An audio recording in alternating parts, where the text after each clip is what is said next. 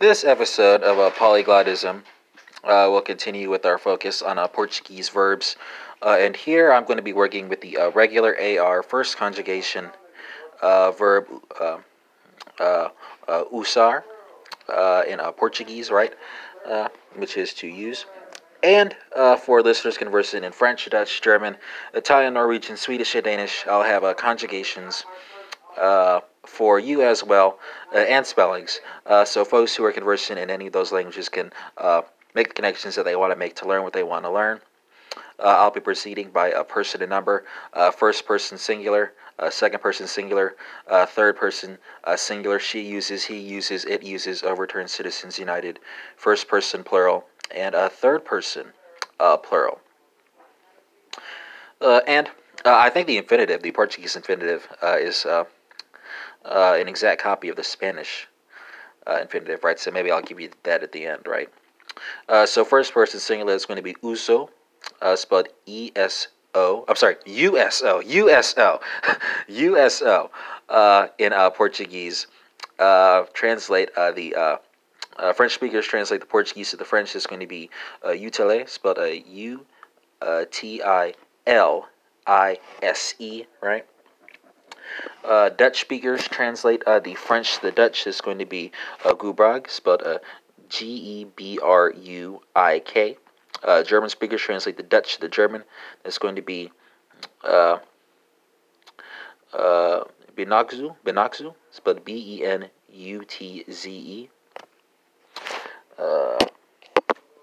Italian speakers translate the German to the Italian. It's going to be Uso, spelled U-S-O. Norwegian, Swedish, and Danish speakers, you know that you're working with Brukar, Anvendar, and Our, respectively, spelled B-R-U-K-E-R-A-N-V-A-N-D-A-R and B-R-U-G-E-R, respectively, right? And because the conjugations, fortunately, are the same going all the way down, that's the first time and the last time that you get the spelling from me, but I'll have the pronunciation again and again to hammer the concept home, right? Second person, singular, right? So that's usas, spelled U-S-A-S.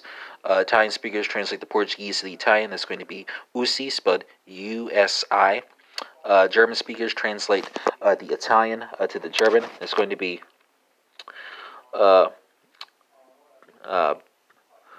Benutzt, I believe.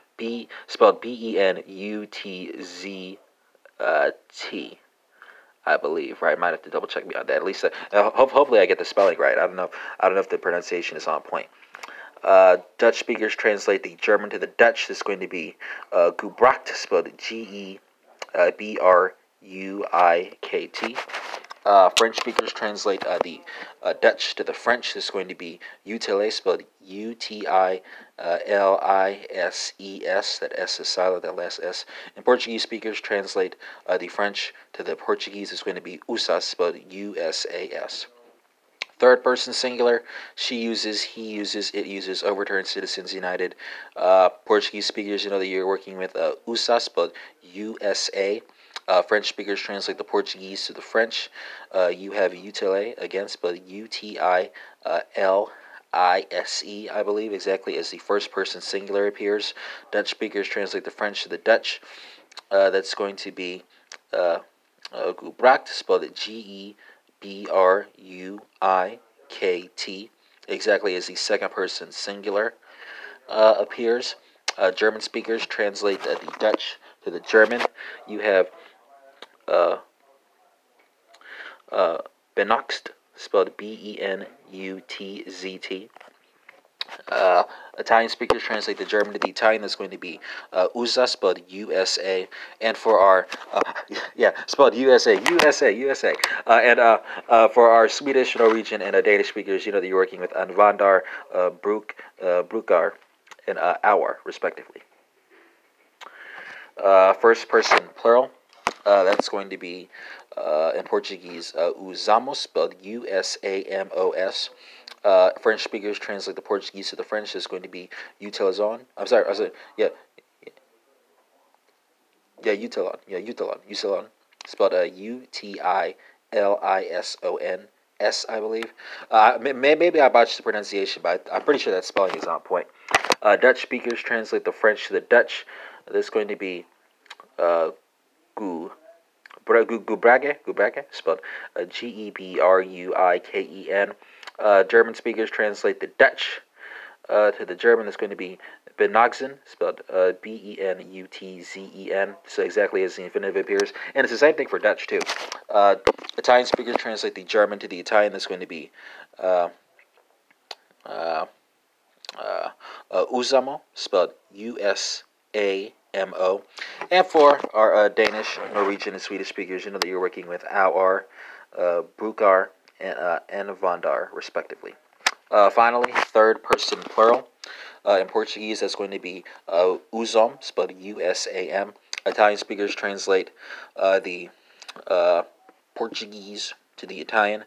That's going to be usano, spelled Usano. French speakers translate the Italian to the French. That's going to be utile, spelled Utilisent. German speakers translate the French to the German. It's going to be Benugzen, spelled Benutzen.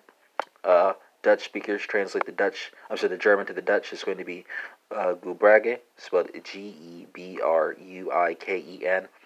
And for our Danish, Norwegian, and Swedish friends, you know that you have our, brukar, and vandar, respectively, right? And you know, I promise that I give you the Spanish, right? And I think the infinitive there is usar, again, spelled Usar, right? So that would be uso, usas, usa, usamos, and usan, right? So almost exactly as the Portuguese appears. But remember, with third person plural, we have that Latin accusative ending on the end of that Portuguese verb, whereas with Spanish, the ending is going to be the an, right? And that concludes this episode of Polyglottism, which focused on conjugation of the regular first conjugation AR verb usar, Portuguese, with comparisons to French, Dutch, German, Italian, Norwegian, Swedish, Danish, and Spanish.